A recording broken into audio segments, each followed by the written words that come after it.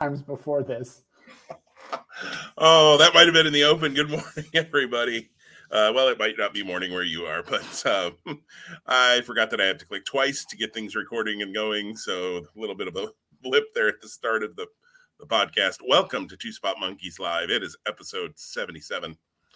We'll see how this episode goes since I couldn't even get it started right this morning. But I am Jim, joined as always by Tom. Tom, how the heck are you? Ooh, Jim. Well, happy February. And it's Friday. We're back on. We're recording on Fridays. Yay. So, again, after we threw that's week off last week. Yeah, not that most folks necessarily tune in on our YouTube stream while we, simulcast. That's the right term, simulcast. Mm-hmm. We had done a couple things different leading up to this, but February looks like it should be all Fridays, all Friday recordings, our nice normal Friday destination. It gives me something always to look forward to on a Friday, in addition to the fact that it just simply is Friday, and hallelujah, we made it to the end of another week. Absolutely. And yes, it looks like Friday should work. Hopefully, we'll see. We say that, and then life gets in the way sometimes. So I know. I probably just put that into the universe, and the universe is like, ha, watch what we do to you. Right. Like, this will be the only Friday all month now. But hopefully it'll be Fridays. We'll see. But we don't have a huge list of things, but we're going to freestyle towards the end, and who knows? We say that, and we go, long anyways. So, but the first thing we should talk about, Tom, aside from the fact that, yes, it is February, and winter has definitely hit you, and we got the cold. We avoided the snow. We avoided that huge storm that swept through the whole country, basically. But we got the north side of it, which is just bitter cold. It has made it up to 10 already, I see on my computer this morning. So, hey, look out, heat wave coming. I think we're going to get to 30 today. So that'll be nice after the last couple of days of nowhere near 20. So, but it was the Royal Rumble this past weekend on Saturday, which still just feels weird. And every time on Raw that I heard somebody say on Saturday night, instead of last night, it was jarring to my ears. I got to get used to that, I guess. But we had our head-to-head that we did last week, and it was ugly. I'm not going to lie. It was not great. The Rumble's always a tough one, though, because you literally have more than 30 options in two of the matches because some of those spots aren't known to us. And that played in both Rumbles, although we kind of talked about both options. I went 3-3 on the Rumble. And Tom, you went 1-5 on the Rumble. Yeah. Yep. Nothing but a big can of stink. And we both missed. I'm trying to, well. You could call my picks the Royal Fumble. The Royal Fumble. There you go. You got Becky Lynch right. Yay. Which seemed like low-hanging fruit. I got Becky Lynch right. I got Brock Lesnar winning the Rumble, and I got Edge and Beth Phoenix winning their tag match right. And then the other three I lost. Tom, you saw the Rumble. Did you see it live? No, did not watch it live on Saturday. Don't think I watched. No, I did not watch it all on Sunday because I was invested in the NFL championship games for the conferences. So I watched it. I watched it throughout the day on Monday. Okay. And I watched some of it on Sunday and then about the first half ish, and then watched about the rest of it on Monday because I've been working from home this week, so I was able to have it on while I was doing work. So I was spoiled on the Rumble winners because okay. I wasn't worried about staying off social media because I didn't really and with what I had heard, I know we recorded Wednesday and then more information came out about Ronda Rousey later in the week. So that wasn't a big surprise. Both her being in and then ideally, winning. Again, WWE, and then we'll talk more about it, of course, I don't know, but that's they like to focus on the people they think that are going to draw them the WrestleMania buy rate or the ticket sales or whatever you want to call it. Yeah, I saw a comment, I believe it was on Fightful, that Sean Ross Sapp had been talking to some people backstage and morale is really low right now and that sort of thing. And at least one person had said, and maybe more, I don't know, had said that it feels like they focus on about 4 people and then that's it. And I think now, really thinking back and looking at things on the Rumble, and it's hard to make that hard to counter that argument in any way, shape, or form. What were your thoughts as you were watching the? Well, let's run down the results, maybe. Yeah. And then we can maybe kind of talk through as we hit matches. There was no kickoff show, or there was a kickoff show, but no match on it, I should say. Which, when you've got 60 people involved in 2 different matches, probably makes some sense. There wasn't anything burning, although the Usos could have had a match on there, because where were they Saturday night? I know they were banned from ringside for the match, but it didn't mean they couldn't be in the building, I didn't think. They could have had a match, but they're now getting their tag title match, or their defense, at Elimination Chamber, I saw announced yesterday, with the Viking Raiders. So we'll finally see that paid off. Hopefully no trash monsters in that match. But we started with, I got to find the Rumble, there it is, the Universal title match. Yeah, there we started. Seth Rollins and Roman Reigns. Seth beats Roman by DQ when Roman won't let go of the guillotine. Seth came out to the Shield entrance. I loved it. Loved that entrance. What did you think when that Shield music hit, Tom? Yeah, no, it was super cool. I mean, yeah. So I'll give this now before you hit all the results. I really liked the Rumble. Like, I didn't have a problem. I thought it was an entertaining show from start to finish. Again, have I lowered my expectations for what I expect from WWE? Maybe, maybe not. I know we'll hit on some specifics in terms of things that maybe landed or didn't land with us as we talk more about this. But yeah, no, to me, this started really strong, and the throwback to the Shield with Rollins in the entrance, the music, the apparel, all of those things tied into some of the build that got us here too. And I really liked that even though he used the Shield music and came through the crowd, he was still Seth freaking Rollins as far as his mannerisms and things. Like, he didn't go back to Shield Seth, if that makes sense. I liked that he stayed in character, but yet added those things to play the mind games, which is Rollins' strong suit. I mean, obviously he's great in the ring too, but his character all along, at least since leaving the Shield, has been a person who plays mind games with his opponent and tries to get in their head, and then can back it up in the ring. And this was match of the night without a shadow of a doubt. I mean, there wasn't any hope for anything else, honestly, until I hated the finish. And I didn't hate the finish. I thought the finish made a lot of sense in the story and in the character of Roman Reigns. Now, I know where we'll probably go. The thing is, where does it lead to next? And it appears that there's not any follow-up that's going to take place. So while that's frustrating, that shouldn't mean that the match and the finish didn't have a place. That's my stance. Sure. And I think that is a huge piece of it, that I know it's not leading to anything. Rollins isn't going to get a rematch. Most likely he's in the chamber, so we know he's not going to get a rematch at Elimination Chamber. And then, we're off to the races for Brock and Roman, not Rock and Roman. That'd be nice, be really fun, but maybe LA the next year.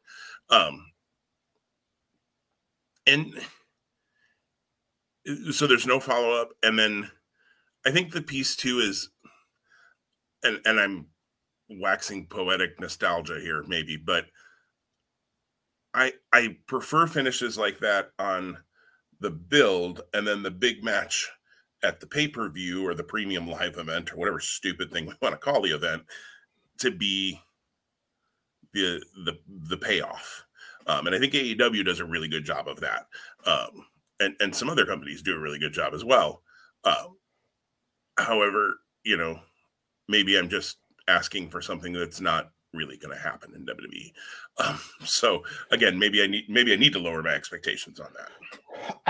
I haven't done enough analysis, formally or informally, but I think the storytelling of WWE as a whole has taken a shift. And I think this is a great example. Did you mean the F in there? Because I think you could also say the F could get dropped. But anyways.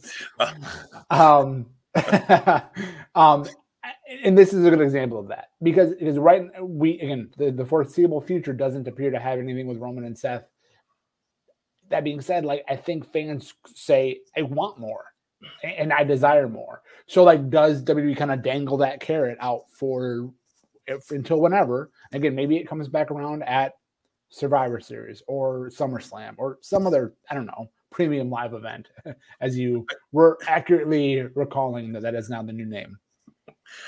I hope you're right on that. I just feel like WWE they don't care what happened last week. So to think that they're going to pull it, although sometimes they fall into it and then they're like, oh yeah, we meant to do that because we were telling this story from 8 months ago. And you're like, no, you weren't. And I'm gonna. I know we wanted to do all the results, but I'm gonna jump ahead because I think this ties in here. So, in the Brock Lesnar Bobby Lashley match, Roman Reigns got involved. Paul Heyman got involved. Mm-hmm. Lashley wins the WWE title because Roman Reigns gets the belt handed to him by Paul Heyman. Roman then hits Brock, and that allows Lashley to get the victory in the championship. Again, setting the stage further for Brock, Roman, and now the issue between Brock and Paul Heyman is another arm of this story. I don't thread. I'm at a loss for words with that this morning, so my apologies. But again, so like if the Seth Roman thing continued, how does that happen with this other story in the forefront?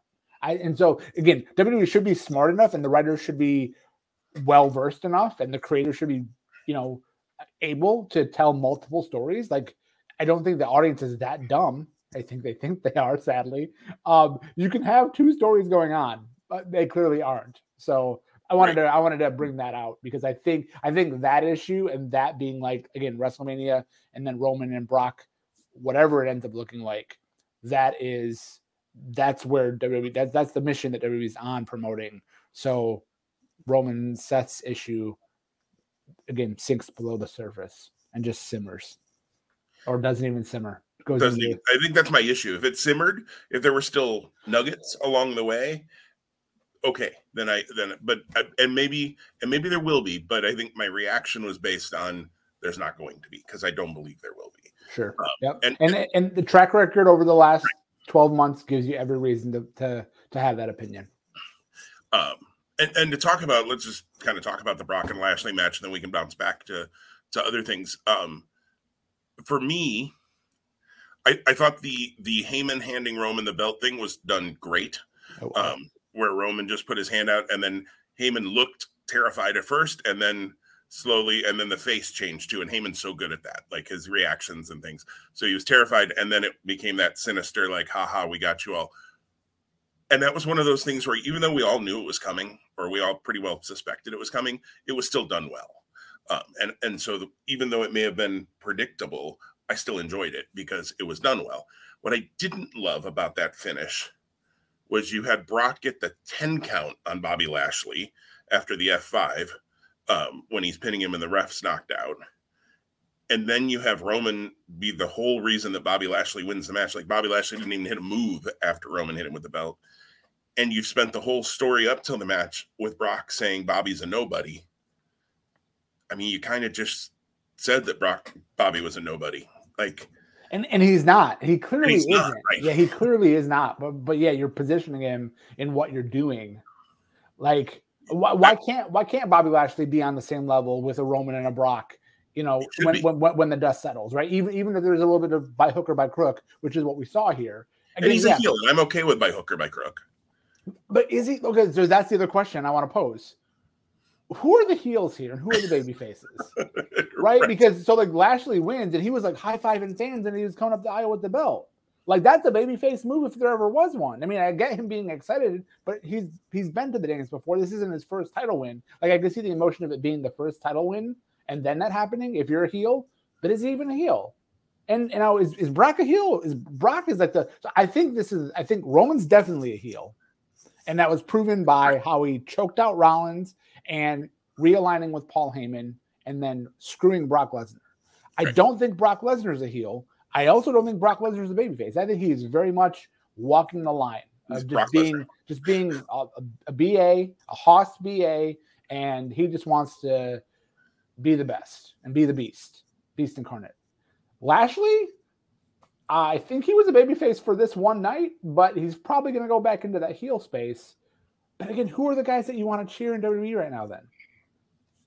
Well, and yeah, exactly. And Brock's whole buildup with Bobby, saying saying Bobby Lashley's a nobody when he's not. He's clearly not. Was heelish.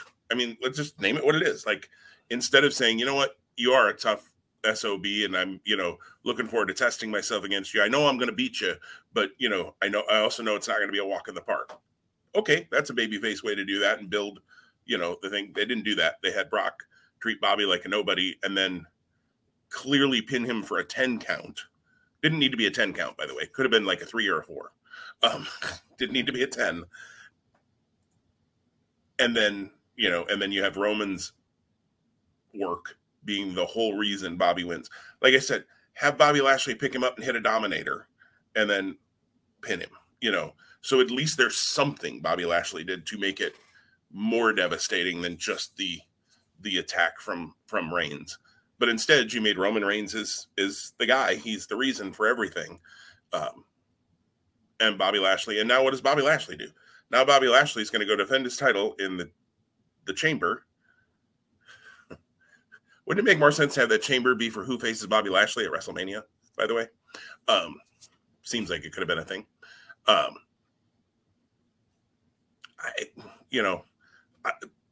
We'll get to it in a couple of weeks.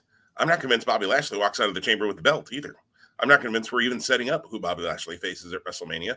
We could be setting up 2 or 3 other things. I think there are definitely ways that could go. Brock Lesnar is in the chamber. Brock Lesnar is a real threat for them to put the WWE title on him and do the title versus title match that they've been teasing. They could also go another way. I don't know. I suspected, and when we talked about the Brock and Bobby match, I suspected they might do this, and I talked about that, and then I went the other way. So I wish I would have stuck to my guns and had the guts to pull the trigger on Bobby Lashley so that I could have gotten one more win, and one of us could have been over 500 on this show. But and you had said, if I remember right, you had said you wouldn't be shocked, with this sort of outcome either. Because it could lead to what happened in the Men's Rumble, which we'll get to a little bit later on. The second match of the show was the Women's Rumble. Kind of surprising that they placed it here. I'll admit, of course, Ronda Rousey wins the Rumble. I'll admit when they placed it second, my first thought was, and the winners had not been spoiled for me, so I did not know at that point who'd won. My first thought was, okay, Rousey's not in it then, because they wouldn't put it second if Rousey was going to win. Well, Jim was wrong on that thought. So this wasn't great. I think my issue with the Rumble, so out of 30 people in the Rumble, 15 women were active Raw and SmackDown superstars out of 30. Now we can bump that to 16 if you count Sonya Deville. She's kind of a floater. And hadn't been really in the ring much lately. She had just kind of started coming back, and I hope she's back in the ring full time because I think that would be really great. I'm a Sonya Deville fan, but I think her character work as a authority figure or whatever you want to say lately has been really good too. So we can bump that to 16 if you want there, and then you have Ronda. I don't know. There were some things in it. Molly Holly and Nikki ASH attacking her when she came out, I thought was great. Like, how do you not have that? That was one of the few times, and we're going to talk about this a few times throughout the women's and the men's Rumble. There were a number of interactions that you're like, how do you not book those two people together? How is there no crossover between these people in the Rumble? That was one where they didn't miss the boat. You got to have Molly Holly and Nikki ASH cross paths, and they did, and I thought they did it really well. I don't know. What do you think about the Women's Rumble before I go? Yeah. So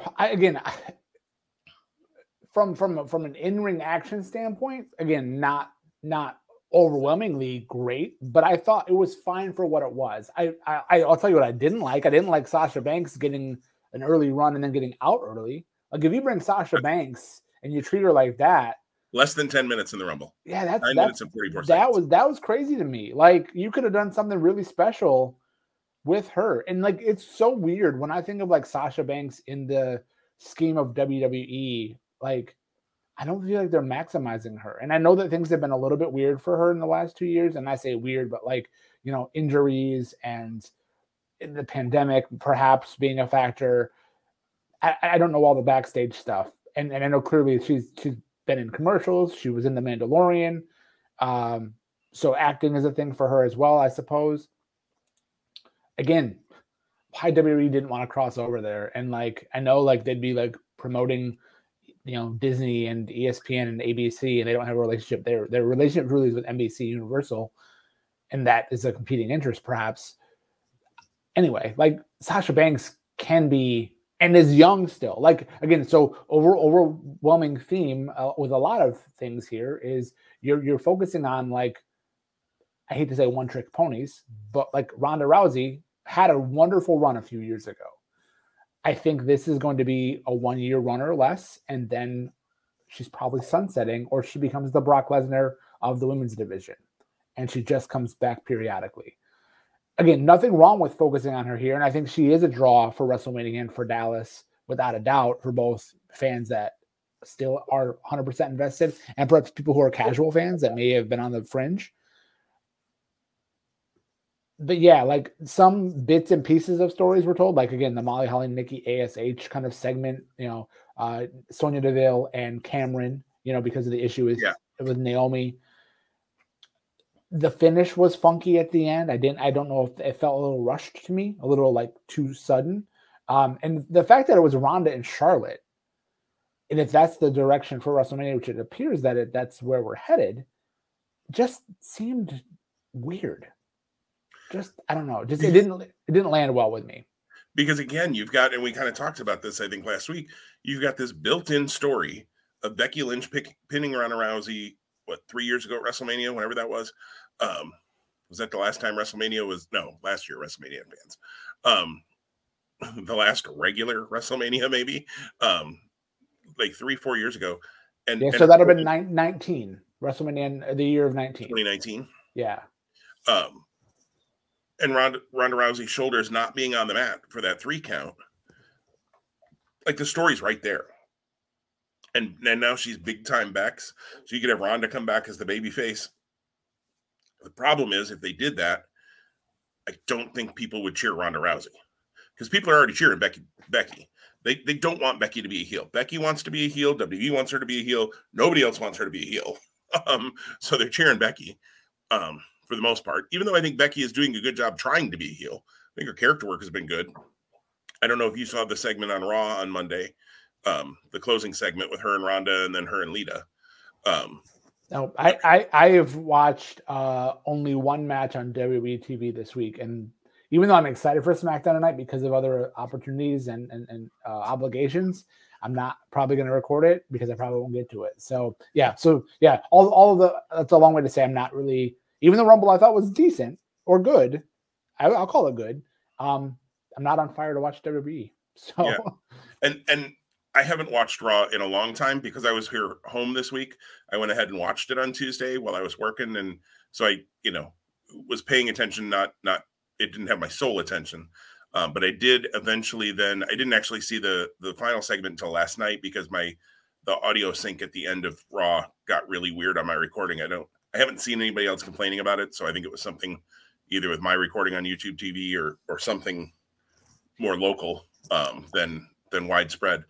But I did watch Main Event on Hulu yesterday because I have Hulu, and watched that segment because I knew they'd show it, and I wanted to kind of just see how it played out. And let's be honest, you wanted to see Veer Mahaan. Well, if he isn't going to ever show up on Raw, I might as well check him out on Main Event. So how does Veer Mahaan not get into the Royal Rumble? I mean, he's coming to Raw. Like, the Royal Rumble would be a great place to debut him. We'll talk about that. He didn't show up on Raw yet. You can't show up in the Rumble if you haven't shown up on Raw. That's true. But you can show up on Main Event if you haven't shown up on Raw, for the love of God. Yeah. Anyways, that could be a whole other thing. But I thought Becky tries really hard as a heel. She tries to be a heel. You just don't want her to be. And I think against Ronda, she wouldn't be. Ronda might get cheered against Charlotte Flair, but Tom, do you remember the Brock Lesnar and Goldberg match at WrestleMania 20 when they were leaving? Yep. Stone Cold was the ref, and the crowd just crapped all over that match. Yeah. Look out, Dallas. I think we could be headed there with Ronda and Charlotte. I think the crowd I don't think they're going to cheer either one of them. And I think it could be a really WrestleMania crowds are always, their own little world anyway, is WrestleMania and the Raw after. I don't know. I think that could be interesting. I loved seeing Sarah Logan back. I always liked Sarah Logan and wish WWE would have done something a little more with her. She looked a lot like Max the Impaler when she first came out from Ring of Honor. So quick second of like, is that, okay, it's Sarah Logan. I hated that they teased the reunion or the hug or whatever was going to come between her and Liv and then immediately just dumped everybody out. It didn't matter. I was just counting here. There were 7 people in that match who did not last a minute. And then Kelly lasted 105. And Kelly did not look like Kelly. Like facially, it did not even look like the same person to me. She's, I think, had some work done maybe, or I don't know. But see, I want to say I saw a tweet where she said she hasn't had work done. Wow. Maybe in a major way. Maybe she hasn't. Maybe she has. I don't know. She was kind of talking about how, as a woman and having matured, like, I think she's in her mid-30s now. Like facially, she does look different. Like and it's a marked difference. I mean, which sure. And if she hasn't, I don't mean to infer that she has had work done, but wow. Most people, women, men, whatever, like you can see that, like, even though, yes, of course we change over age. I've changed, you've changed, everybody changed. Like if she would have just come out with no screen and they didn't say who she was, I'd have had no clue who she was. I would not have known it was Kelly. And I think the fallback is, again, that's a cosmetic industry, right? Correct. So when you notice, or it's a stark difference because it's such a cosmetic image-based industry, you're going to call it out more. And she only lasted 1:05, so I guess I didn't have a lot of chance to get a good look at her either and make sure I did know who she was. But it feels like there were a couple other things to call out. Mickie James got 11 minutes and got 1 elimination. Good for her. No surprise that out of the surprises, even the announced, I guess she was announced, competitors, but the non-regular WWE competitors, I guess, no surprise that the longest lasting was Michelle McCool. It helps to be married to Undertaker. She got 20 minutes in the Rumble. Didn't do a whole lot with it, only eliminated 1 person, but she was there, and that was Dana Brooke, who made it a whole 2 minutes. The Iron Woman for this match, just for what it's worth, was Bianca Belair. She had 47 minutes and 30 seconds. And just because they needed to really build her, she got to eliminate 1 person. That was part of mine, is outside of Ronda Rousey and the little Nikki, ASH, Molly Holly, which probably leads nowhere, and that's okay. Although Molly's a producer, so they could do something if they wanted, for a 2-week Raw storyline or anything. I'm not saying that's a WrestleMania match, but you could have a match between them if Molly wanted to. I don't know if Molly wants to do that. They just didn't build anybody. And you're going to hear me say it again in the men's Rumble. What did you do to make anybody else special in that match? Yeah, well, just a good example. You mentioned Bianca's length as being the Iron Woman for this one. You could have easily, even if there's not a match on the horizon, and maybe there is, because that was a main event of WrestleMania last year. Sasha and Bianca.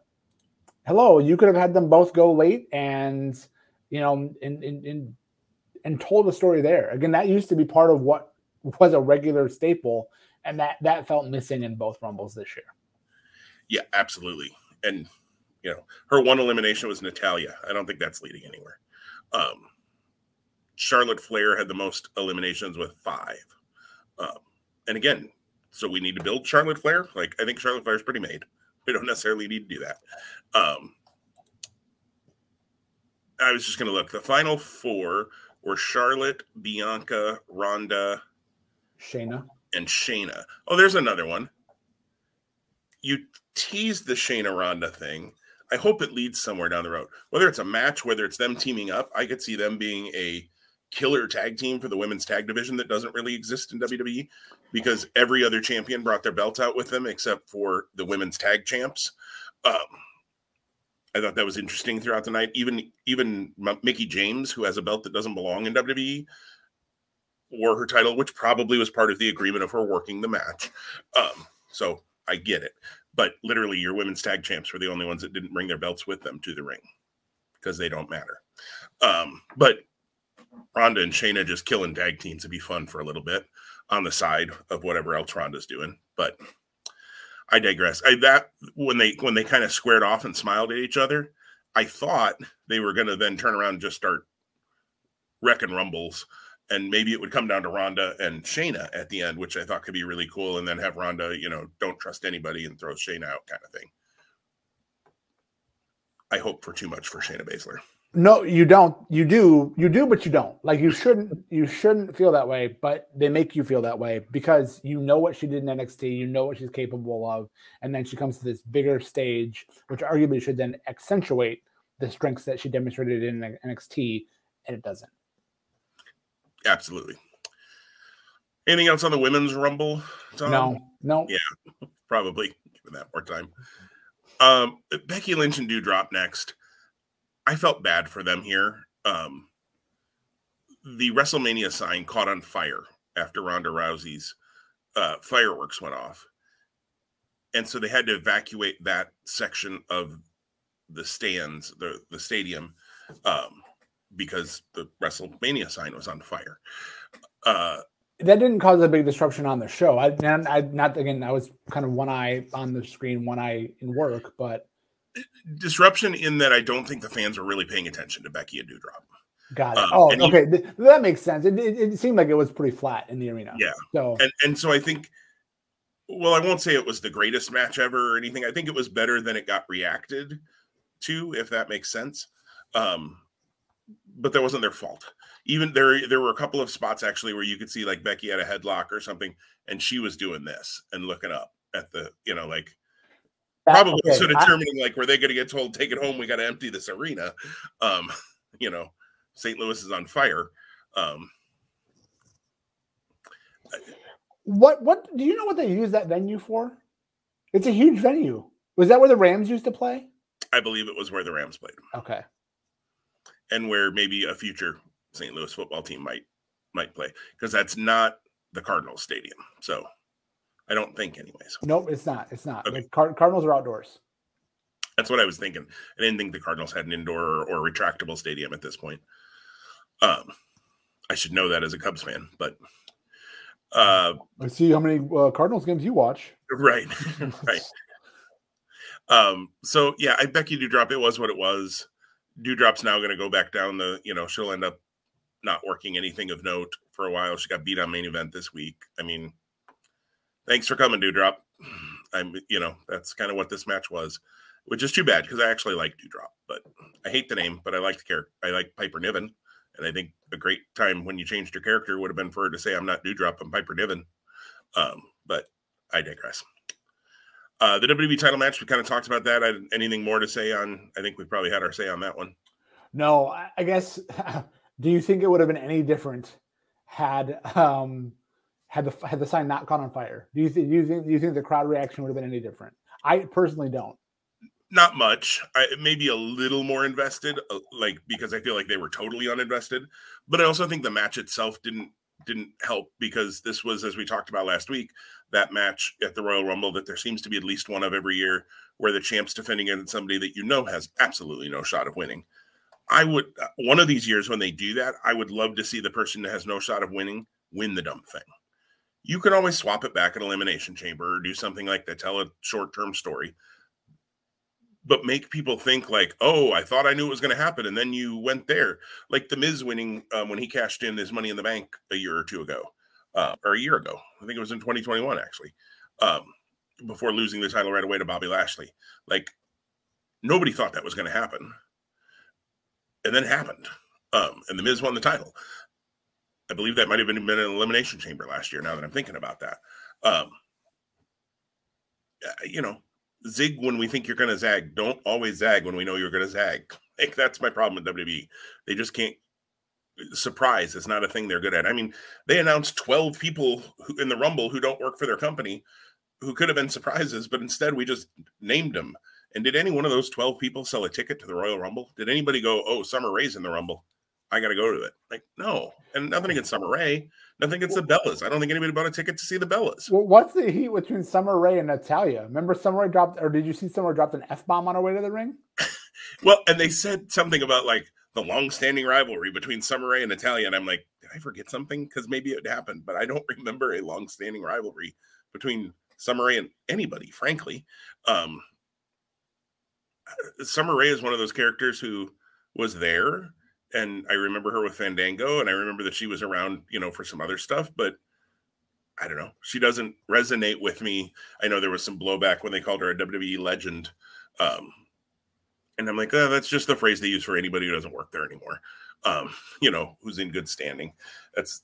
Doesn't mean they were all-time great. It just means, you know, their legends deal are for former wrestlers, former employees. So I get, it's kind of like calling them superstars or calling pay-per-views premium live events, or they have their phrasing that they use. They don't say hospital, they say medical facility, you know, things like that. It's just Vince and his wording. Would I call Summer Rae a WWE legend? No, I would call her a former WWE performer. But, you know, that's not as nice as legend, I guess. Yeah, that was a little bit weird. Like, the long-standing beef, and I'm like, I missed something on Twitter. I don't follow either one of them, so perhaps I have missed something. And there was some jaw-jacking going on. The mixed tag match, Edge and Beth beat Miz and Maurice. This was a mixed tag match. It was an Edge match that didn't go 20 minutes. So there's that. Is the universe falling apart today? Although I'll say it felt a little longer than it was. I actually went back and looked at what the time. Wrestling Observer usually does a good job of having the times on the matches. So I went back after I'd finished the Rumble and looked at what the time was, because the match for me felt a little long, but it was really only like 12 minutes, if I remember right. Is that a bad thing? when it feels long and it was really only 12 minutes? Yeah, I think that's how I felt about it. It was just like, it was there. It was a match. I felt it was just there and just was a match as well. And it was probably because of where it was placed on the card. But again, I don't know that you could have put it anywhere else and it would have fit differently or felt differently. It felt weird for me for Edge to be the popcorn match. Like the let him down match, you know, between and when Brock and Bobby, you know, were announced as the next match, 2 matches before the main event. Excuse me. You know, I knew then that obviously the mixed tag was going to go in the quote semi-main event match spot, and I knew that was for a let him down match, you know, after the big angle, which further cemented that the angle was probably happening with the placement, in that you let him come down before the Rumble. But weird for Edge to be in that spot. I don't know, just odd. Be interesting to see where they take Edge for WrestleMania. I know AJ Styles has been on Twitter asking for that match. We mentioned it last week. Sign me up. I mean, we haven't seen that before, I don't believe, and give those 2 12 or 15 minutes at WrestleMania, and I think they could put together something pretty cool. Well, you know it's going to be 20 at that point. Well, that's true. It's WrestleMania. It'll be 20 for Edge. But they could probably do something cool for 20 minutes. So, but there, you bring up a good question before we even get to talking about the Rumble. There are a lot of big names. I'm using air quotes for those watching, and for those just listening, you need to understand I'm using air quotes. Big names that we don't know what they're doing for WrestleMania. Not that it has to be clear on the day after the Rumble, but when you have your AJ Styles, your Edges, your Seth Rollins, like usually you kind of can forecast Bobby Lashley where they're headed. Yeah, Bobby Lashley is even in that mix, even though he has the title right now. What would, if you had to put pen to paper today, what's your WWE title match at WrestleMania? Like, what do you think they'll do? Not what would you do, because those are probably 2 very different things. What do you think they'll do? Dude, I honestly have no idea. I haven't given, you're putting me on the spot. So full transparency, I haven't given it thought. I don't believe they do a title versus title match. I don't think there's I don't think it's merited. And like, I don't know why you would do that when you have two different brands, unless we are not going to have two different brands, which doesn't make sense when you're on competing networks and you're looking to and you have 900 people under contract still. Right. And you're looking to incentivize, like, this is why Raw is a draw. This is why, and you're selling billions of dollars in rights or whatever the number is. I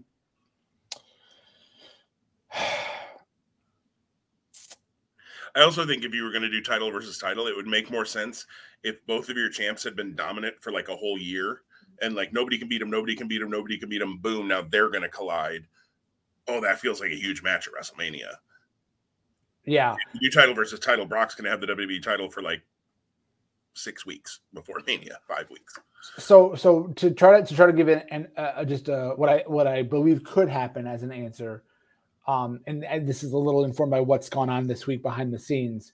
Lashley, Seth Rollins seems like it could be like not only really good, but make some sense. And again, who's the heel? Well, and that goes back to, though, again, originally day one, Rollins was going to be the one-on-one shot. He's never gotten it. So again, you can link that story to go, he's finally getting a shot on the grandest stage of them all. And that would work for it, honestly, on the Raw side. It's the only thing that makes any sense. I mean, unless you bring somebody else in, or unless Brock wins the title, or you totally switch things. Could you go completely just bat something crazy, put the belt on Riddle, and have Randy turn on him because Riddle wins the belt? Riddle and Randy is your WWE title match. Again, I'm going crazy there, but he's in the match. There's a chance. I don't think you're putting it on Austin Theory yet. So, and did you? So I'm guessing you heard or saw the rumor about that Riddle at one point was booked to win the Rumble. Did you? PW Insider put that out, and then I've also seen Sean Ross Sapp and some others say everybody they've talked to says no, that was never in the plan. So I don't know. I've seen the rumor, and PW Insider is usually spot on with their things, as is Sean Ross Sapp. So it's interesting that they have very different reports on that, in that they're both two of the, I think, top reporting sites out there. As far as making sure they got their stuff right. I haven't seen PW Insider issue any sort of retraction on that. I also haven't seen them double down on it and say, well, we're right. They're both those sites are professional enough that they're not going to get into pissing matches about it. But I mean, Riddle, if that was potentially in the cards, he's a shot to win the Elimination Chamber. Maybe. I normally don't watch the Saudi shows, but I don't know. Maybe I'll watch the Chamber now. The crazy part that it's on a Saturday, again, since all of the premium live events are really shifting to Saturday, save for WrestleMania. That's on a Saturday, Sunday. So yes, correct. It is Saturday, Sunday. Do we know the time that it's, because again, it is in Saudi Arabia, so that's a much different world clock. I want to say it is at noon, something like that. Hang on, I got it right here. I mean, again, they won't be competing with football. They will be competing with college basketball. Again, I think you could argue who in the world is a diehard college basketball fan and who's a diehard WWE fan, where you're going to be like, oh, I have to watch my team at noon. Right. On that Saturday. It is at noon Eastern, following a 1 hour kickoff show at 11 a.m. Eastern. So noon your time, 11 a.m. my time. Sorry, I got a little cough there. I'm trying to mute those out. Brunch with the Elimination Chamber. Absolutely, on a Saturday. So, let's get to the Rumble. And we've hinted and talked about little pieces of this throughout. But the Rumble, Brock wins the Rumble. He comes in at number 30. He was 30. Yeah, I knew that. Duh. Come on, Jim. Underwhelming Rumble for me because of missed opportunities, I feel like.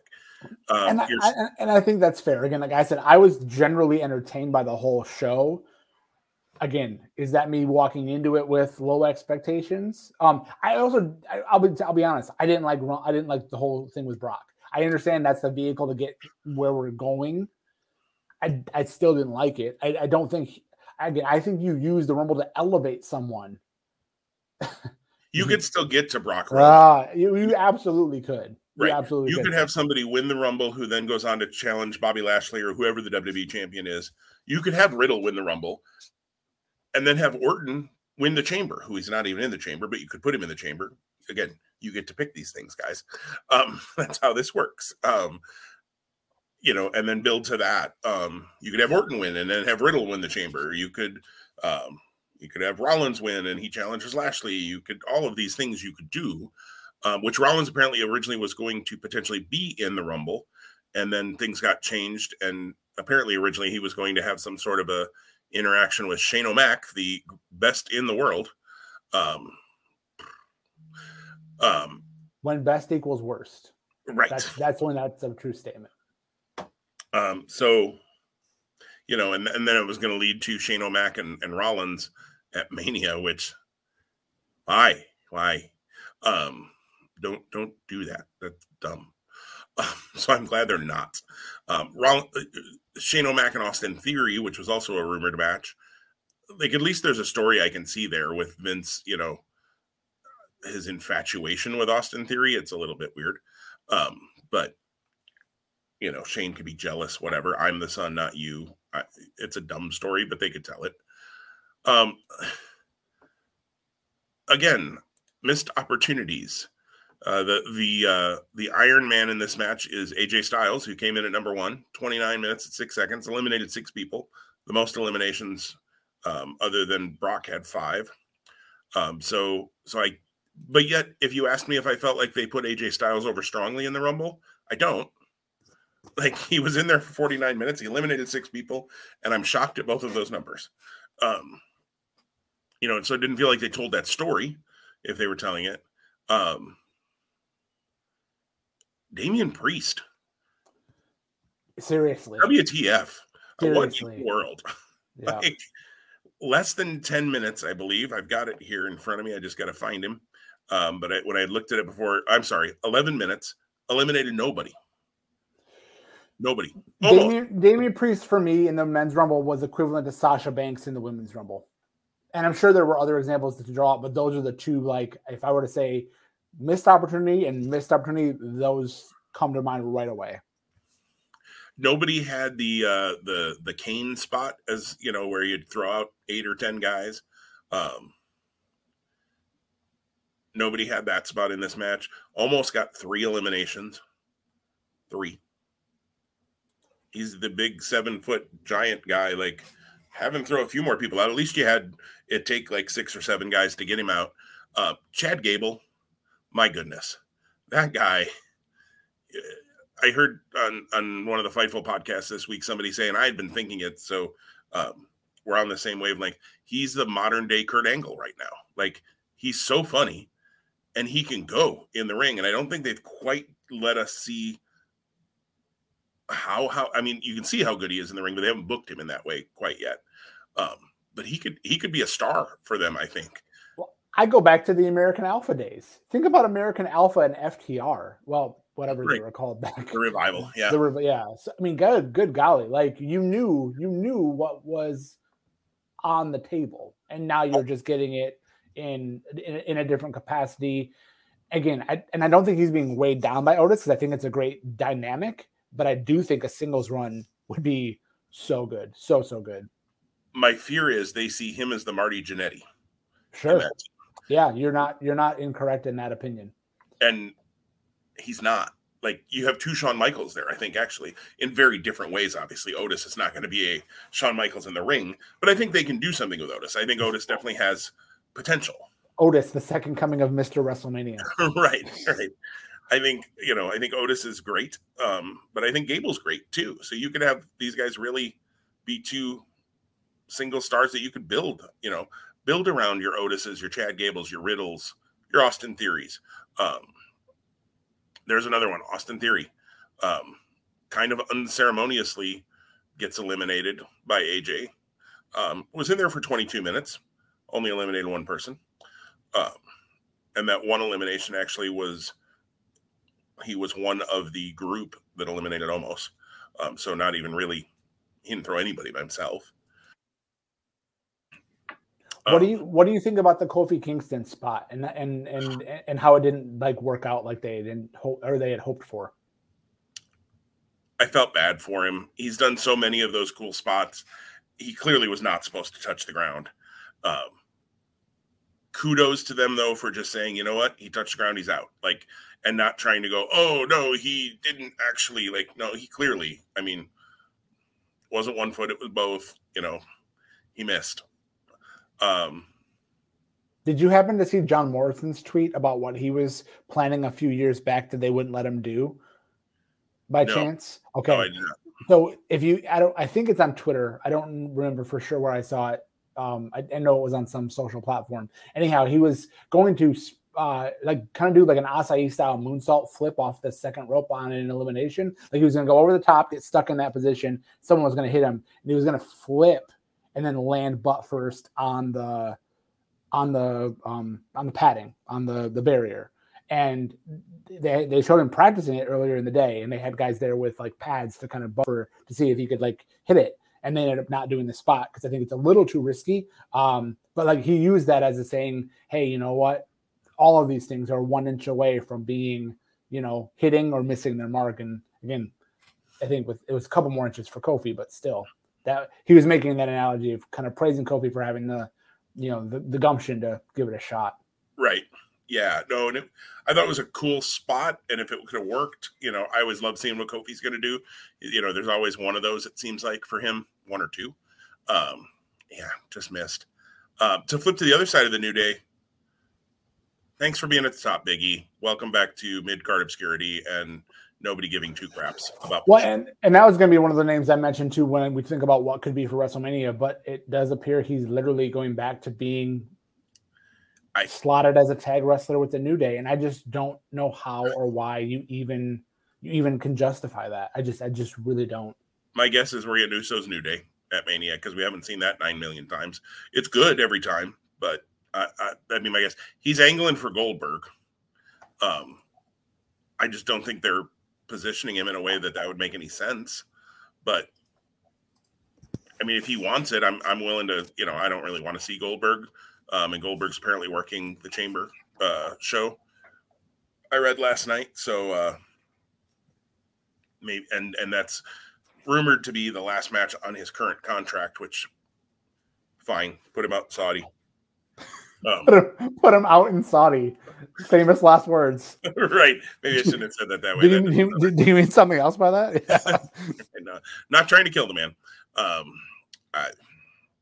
Goldberg doesn't do a whole lot for it. He was better in his last match with Bobby, but I'm fine not seeing Goldberg anymore. If he's got one more match, fine, whatever.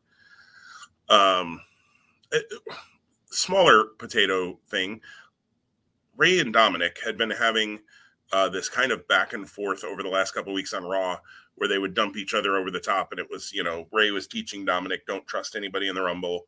And then Dominic was teaching him, I learned from you. And then they're not even in the match at the same time. Again, like, who's in charge of the stories, right? Like that. Just that's what. You've literally been telling a story, and then I'm shocked they remembered to get Johnny Knoxville and Sami Zayn in the ring at the same time. You know, like I just, you know, your surprises were weak in this match. I thought, you know, Bad Bunny, okay, fine. Again. Here's the thing. I have such a positive opinion of Bad Bunny coming off of last year's WrestleMania that I was excited to see the guy. Like, what does that tell you? Right. And he's the only one that understands how the match works, apparently, too. You know, I did have to laugh that they were putting Bad Bunny over. You know, Bunny knows exactly what he's doing in there. He's throwing people. He's not trusting anybody. He's hanging onto the rope. He's, you know, Bad Bunny for me, he did really well at WrestleMania. I am not super plugged into current pop culture, current music. I know some of it. I'm aware of some of it because I run a trivia company more than anything. I'm not a Bad Bunny fan. I'm not against Bad Bunny. I'm just not. He's not on my phone for the music I listen to. So I was excited to see him in that. He had done so well at Mania, and I thought he did fine here. But so that was a decent one. Brock obviously was a surprise. Honestly, I think most of the rest. Oh, Shane O'Mac, and the rest of your surprises. Drew McIntyre came back. Excuse me. I'm ready for that feud to be done now. Like, he threw them both out. He destroyed them. Let's move on. Let's have Drew do something. If he's able, if that wasn't just a one-off while he's rehabbing, which I'm guessing it wasn't, I don't think you'd bring him back for the Rumble. The Rumble is a match where you could come in and just kind of do nothing and then get thrown out and be pretty safe. But, he was in there for 19 minutes. So I'm thinking the neck is at least close to ready.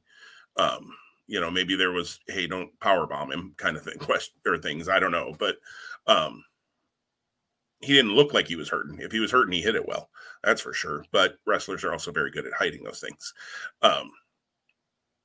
Shane O'Mac, and now Shane's apparently gone.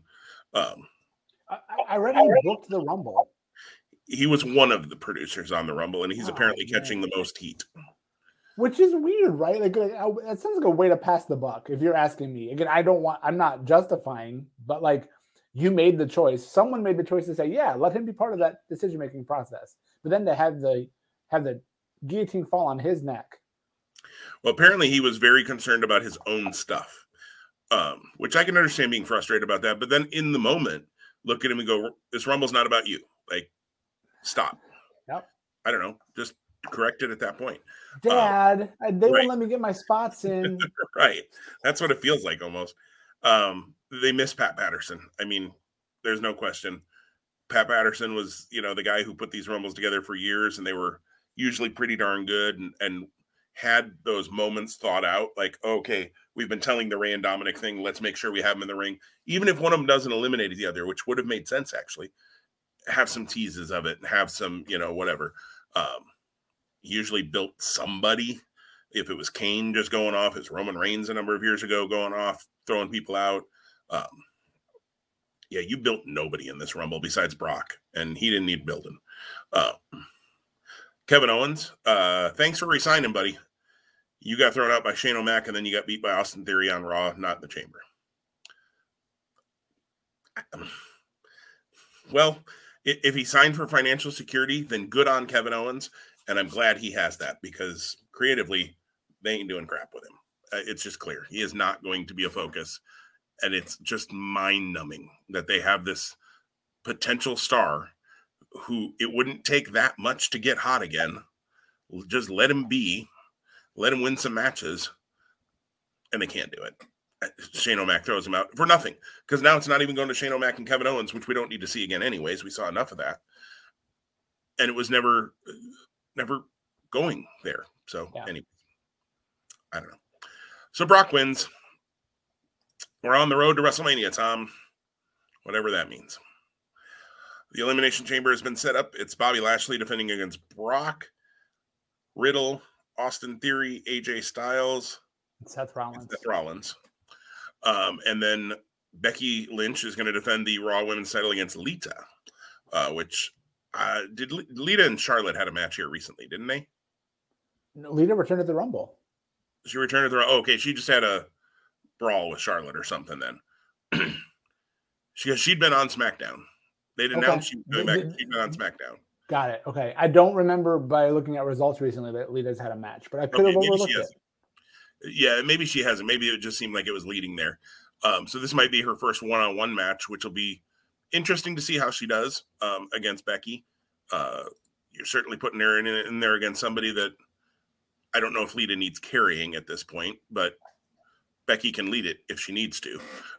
No, I think this actually has the potential to be really good. Now, females in Saudi Arabia, okay, they're they're going to be covered neck to feet. Yeah, right. So that's the thing for me. Like, it goes, okay, well, I mean, I know you can't not like promote your talent. There's a time and place. I just wish that they would, like the first women's match, which was Alexa and Natalia, I want to say, a couple of years ago. I think you're right. Yeah. They had gear that went neck to foot. Like they had actual gear. Where the last Saudi show, like Becky and might have been Sasha had a match. That doesn't seem like it makes sense. Anyways, whoever the match was, might have been Becky and Bianca. Now that I say that, anyways, they looked like they were in their workout gear, like kind of t-shirt, tights, like I don't know. Please don't look like you're in a workout gear. And maybe that was requested because maybe the other stuff was too tight, or I don't know. I know they're very, very conservative in the way they view things over in Saudi Arabia, like really conservative when it comes to women and that sort of thing. So at least they're getting a chance to work in Saudi, which is, I guess, a step in the right direction. I don't want to go political into that, but yeah. Tom, what else is going on in the world of pro wrestling that you want to talk about? I mean, the big thing this week was the CM Punk MJF match on AEW Dynamite, which again, like not only getting a lot of time, like when Justin Roberts did that announcement, I'd been watching AEW kind of in the background, paid attention to the cool Mox Danielson segment at the beginning of the show. And then when this came on, I go, this seems like it's happening really early. So I paused the DVR and it was like at the 1:14 mark, maybe give or take. I'm like, There's still 45 minutes of episode left. I didn't watch it live on Wednesday night. I had other commitments. But I was like, wow, this is going to go long. Like unless they have an angle that I will be surprised by, like they're going to get a lot of time, which they did. Additionally, again, this was a draw. Like, They sold the venue. They sold out the venue, I'm guessing, before this was even announced. Oh, I'm sure. This is a pay-per-view caliber match. And so the fact that they gave that away on Wednesday was really surprising to me. Like I'm really like, and again, I had said it here before. I thought they were going to do an angle on Wednesday. I predicted correctly that they were going to interact on Wednesday. I said that about a month ago. I thought that we were getting an angle or a schmaz, whatever. They were gonna snafu it all up to get us to Revolution. And then we may come back at Revolution, but they didn't. They gave us a full match. Very. Somebody I was just reading Wrestling Observer's report. They said the bell rang with about 40 minutes to go on the show, and they used about 39 of it for the match. So, 39-minute match, which never felt. You could tell they were going long in the way that they worked early on, and just the fact that if you looked at the clock, like you said, like you're like, oh, this is either going long or, like you said, something else is going to happen. But they hadn't announced anything else for the show, and they went long, but it didn't feel long. Like where I say the Edge match was 12 minutes and it felt long. I never was like, oh gosh, we'll just get to the end of this match already. And then they did the false finish, which I think helps with that. I didn't think the tape around the neck looked particularly great. I didn't feel like MJF was working it quite as hard as I thought he could have. So I was glad that wasn't the finish. And again, I wasn't watching it live either, and I did not pause after the false finish. So at first I thought, gosh, is that really the way we're ending the show? And then when I saw it fall out from under his arm and I saw Bryce just very slowly look down, which I thought was done great, I was like, oh, okay, we're going to a restart here. One thing that I don't know that you've picked up on AEW is the refs have like their mics to communicate with backstage in their pockets. And Bryce Remsburg of all of the refs, I think doesn't conceal it well. You clearly see him put his hand in his right pocket multiple times. And then if you look to his lips, which you really shouldn't be for a referee, you can see him communicating. But it's the hand in the pocket that really does throws it off for me, right? Which it kind of communicate go, what's going on there, right? And I think other referees have had like mics on the back or in their back pocket, whatever. AEW doesn't have to do it that way, but that needs to be something that they're a little bit more aware of, in my opinion. So that was, again, not a critique of the match, but just a critique of, I've noticed it enough in AEW where it's standing out. I also feel like this match was quite good, but not the best it could have been, which if they're going to come back on pay-per-view, you don't want to give us your best for free. I mean, that sounds like a bad statement to make, but you want to deliver, which they did, and you want to give fans something to look forward to more, which they, I believe, did. But when I think about Punk's matches thus far, kind of on the big stage, so like Darby, Kingston, and then this is third out of those in my mind. And when I think of MJF, because some of his more high profile matches, like Darby, like Jericho, and then this, I also think this is down below those as well. I did have to laugh when MJF was coming out. If I read it right, his singles record in AEW is 19-4. Yep. In 3 years. Again, they have protected that guy. They protected him for sure. you kind of wonder because he's so young. Like, are they like? Does he have a lifetime contract? Right? That they're just literally going, "Hey, we know we're going to put mileage on you at some point, but we'd rather not put that mileage on you now." Or is there something else going on? Yeah, it was stunning to me when you see like Moxley, who's been there less time. Well, no, I guess about the same amount of time, but has missed some time. Has 50 matches or something. It was just jarring to me. Like, man, I knew he didn't work a ton because he was on my fantasy wrestling league team last year, and I kept wanting him to get some matches so he'd earn some points because he most often wins when he does wrestle. But wow. I think we're definitely getting the rematch at Revolution. I thought it was interesting, and I hadn't seen it originally, and then they, showed the replay that Wardlow actually gave the ring to MJF. Yeah, it wasn't picked up. It wasn't picked up until you saw the replay at the end, which was cool because it made you go, "Where did MJF get that ring?" Right, and I think that was intentional that they didn't show it, which helped then also make you think when Wardlow stepped to the side. Like, oh, is this the turn? Is it coming? And man, at some point here, maybe it's at Revolution. Maybe Wardlow turns there at the pay-per-view. Again, we've talked about it. That roof is going to blow off the place when he finally does. I think Wardlow can be a huge star for them when they pull the trigger. I think he's just bubbling there right now. He reminds me, of Batista when Batista was on the rise. Not now, forget about current day Batista. But when Batista was on the rise and everybody was just ready for Batista to take that step, he reminds me of that. I think partially because of the build and the power moves and all of that too. But that's my comp that I think of with Wardlow right now. So now we have seen the 2 of the 3 big signings of last fall take their first official loss.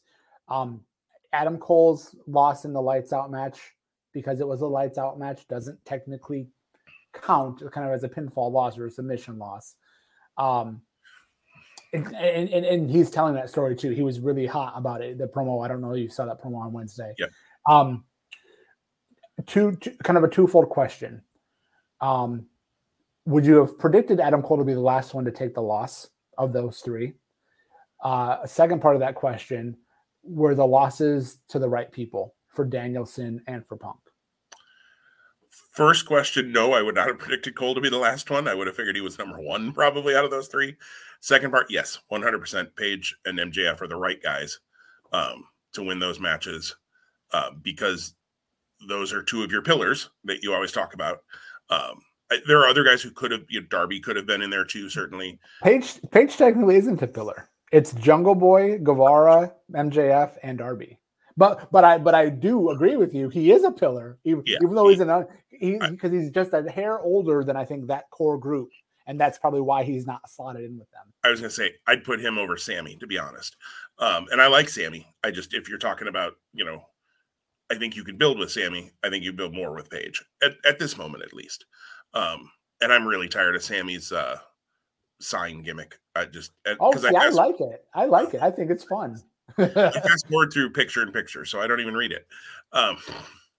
It's for me. I think those 2 losses were to the right people.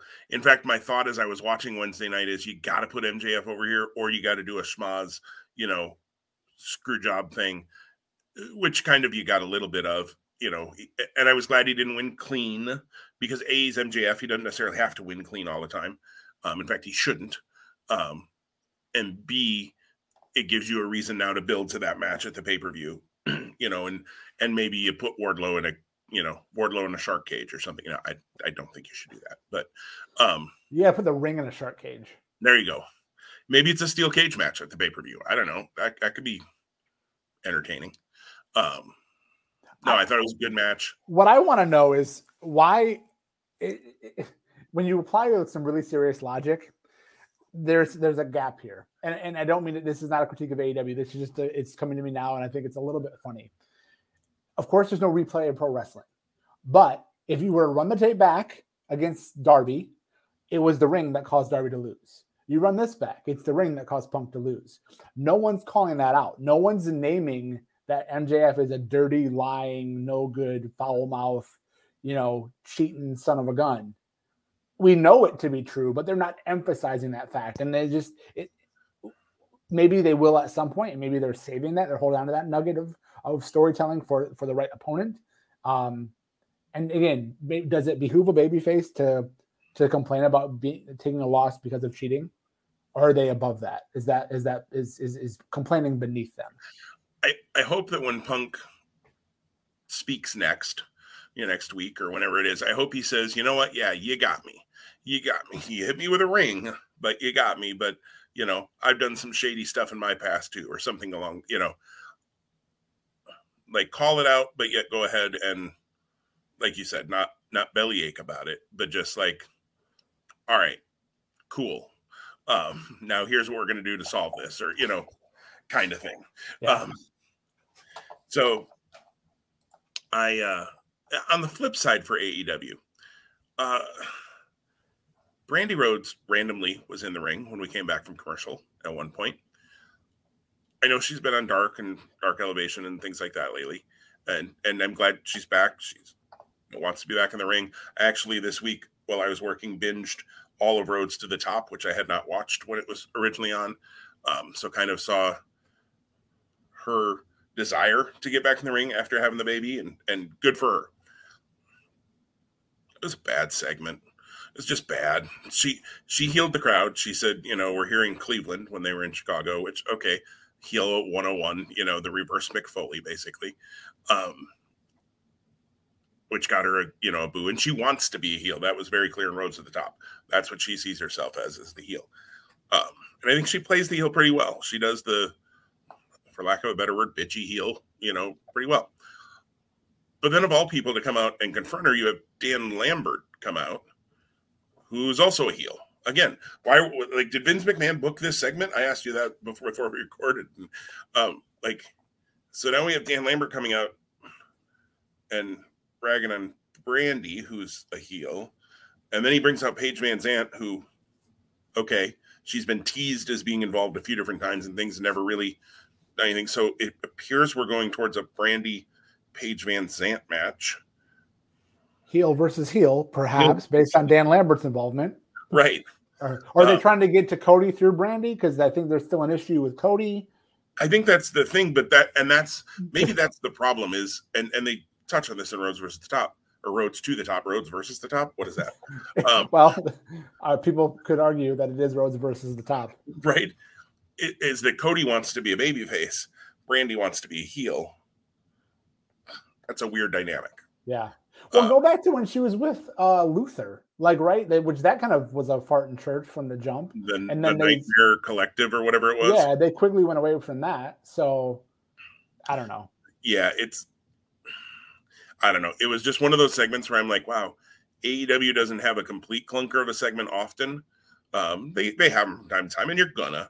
But that one just stuck out like a sore thumb on Wednesday night. Like everything else I thought was pretty good. To go back to what you said earlier, the Danielson Moxley segment was fascinating to me. Kudos to AEW and Tony Khan or whoever, or Danielson, Moxley, whoever came up with it, because we all thought it was leading to Danielson versus Moxley, and it still could. It will, but it doesn't have to now at Revolution. Right. Yes. And that's where I thought we might get that, but save it for Double or Nothing. I don't. A year from now. Add that too. Save it for All Out. I don't want the Lucha Express. I'm sorry, Jurassic Express to lose the belts necessarily. But if you're gonna have Danielson and Moxley win them and just be like a crazy, run through everybody team. A dynamic team. I'm here for it. And I loved the idea too that Danielson floated of what if it's Danielson, Moxley, and a couple of young guys. Yeah. You know, he dreamed up Dante Martin and Lee Moriarty and Daniel Garcia. Which Garcia would fit beautifully with Danielson. That would be great.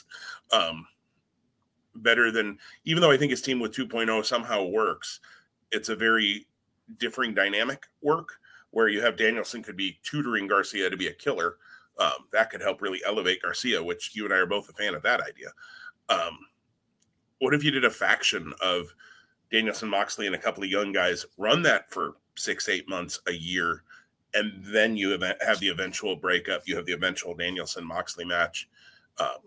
But you've hopefully, if you've done it right, elevated 2 or 3 young guys in the process who are all kind of there, but not, you know, the names he dropped are guys that have the talent, have the ability, but haven't really been focused on yet. Yeah. So sign me up if that's where we're headed, because that feels like a really fun ride that we could go on. And you got 2 of the best talkers in the game leading that faction. So the promos are going to be great. They can also help those younger guys work on those promos, because I don't know that any one of those 3 is known as a great talker yet. From a development standpoint and just an excitement standpoint, I'm here for it. Have them kill some folks along the way. That'd be good. Trying to think anything else. GCW has announced 474 shows for WrestleMania weekend, I believe.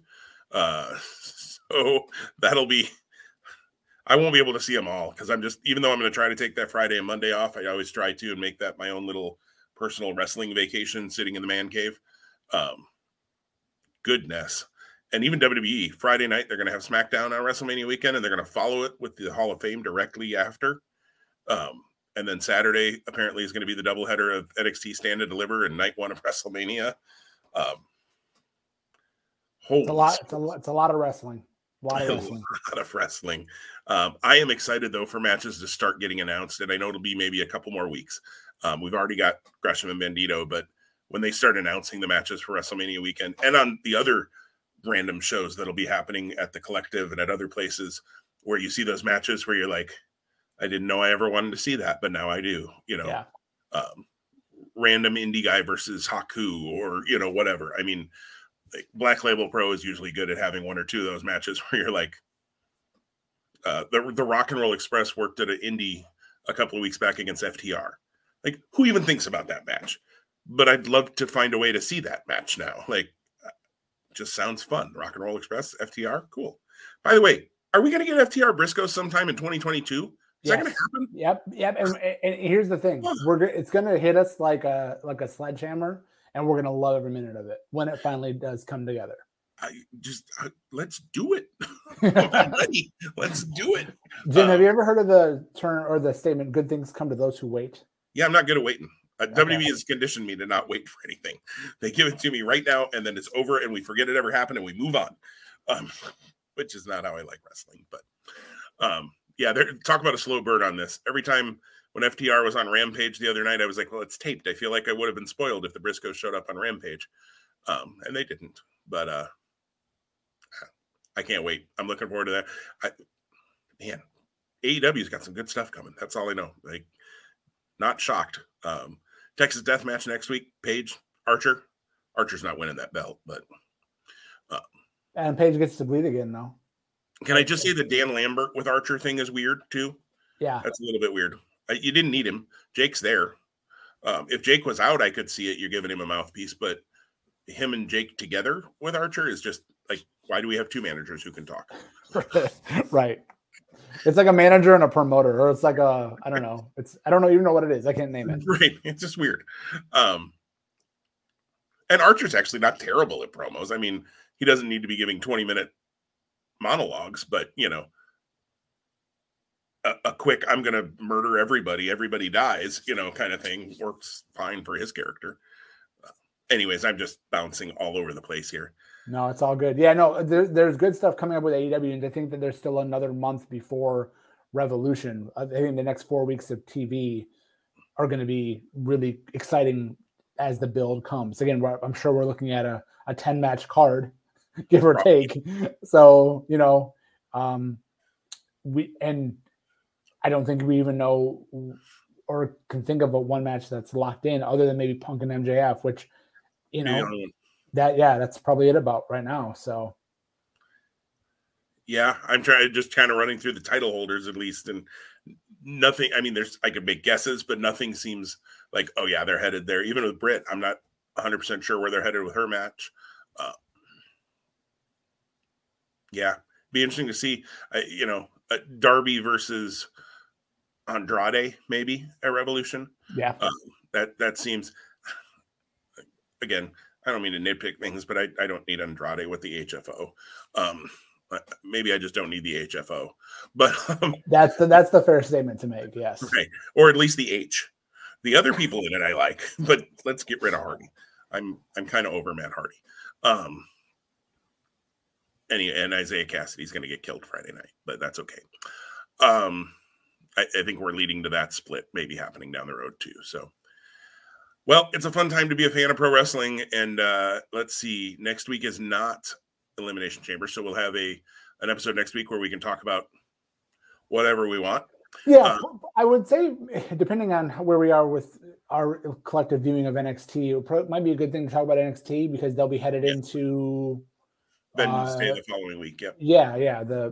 What is it again? Vengeance Day. Yeah.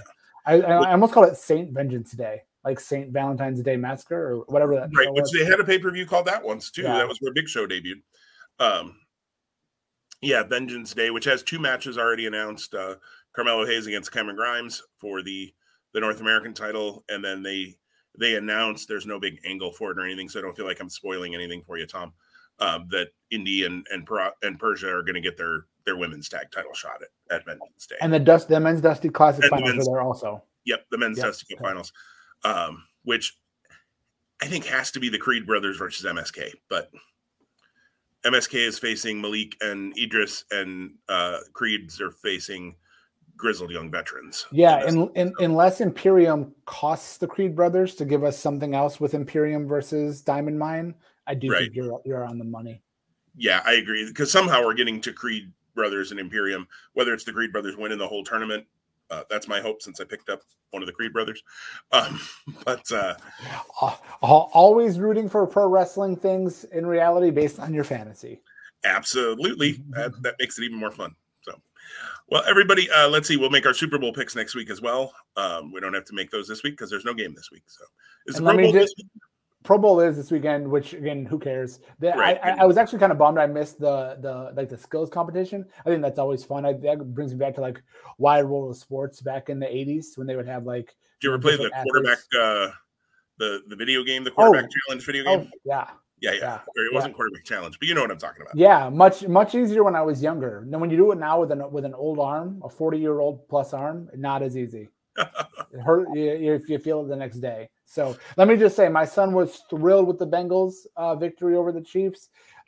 He and Joe Burrow have the same initials, and he realized that Sunday when we were watching the game together. He was really down in the first half, and then when the Bengals started to come back, he goes, "Dad, I think they're going to pull it off. Dad, I think they're going to pull it off." And then I was starting to prep dinner, and they went to OT, and he goes, the Bengals had the ball. And I go, I thought the Chiefs got the ball to start. He goes, they did. I go, how did the ball switch? He goes, I don't remember.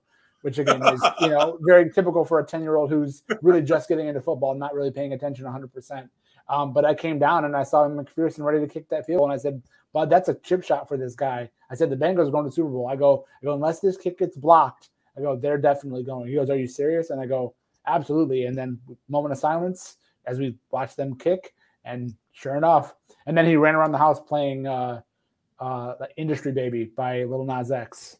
So he was screaming, he was thrilled. So he's definitely pulling for the Bengals. I don't know who I'm pulling for yet. You might think because of my former affinity for Matt Stafford as a Detroit Lion that I should cheer for the Rams. I really like both teams. So I don't. It's not a pick'em per se, but today it's a pick'em. Yeah, I'm happy with whoever wins because Matt Stafford, I think, has proven me wrong. We've talked about that before. That he is as talented as they say. And so after so many years on a team that, sorry, Tom, you know, has never gave him a real shot. I mean, he had Calvin Johnson, but he never had a defense. He never had some other parts that he needed. It's cool to see him get that opportunity. There's a couple former Bears on the Rams, I think, as well. Leonard Floyd for sure.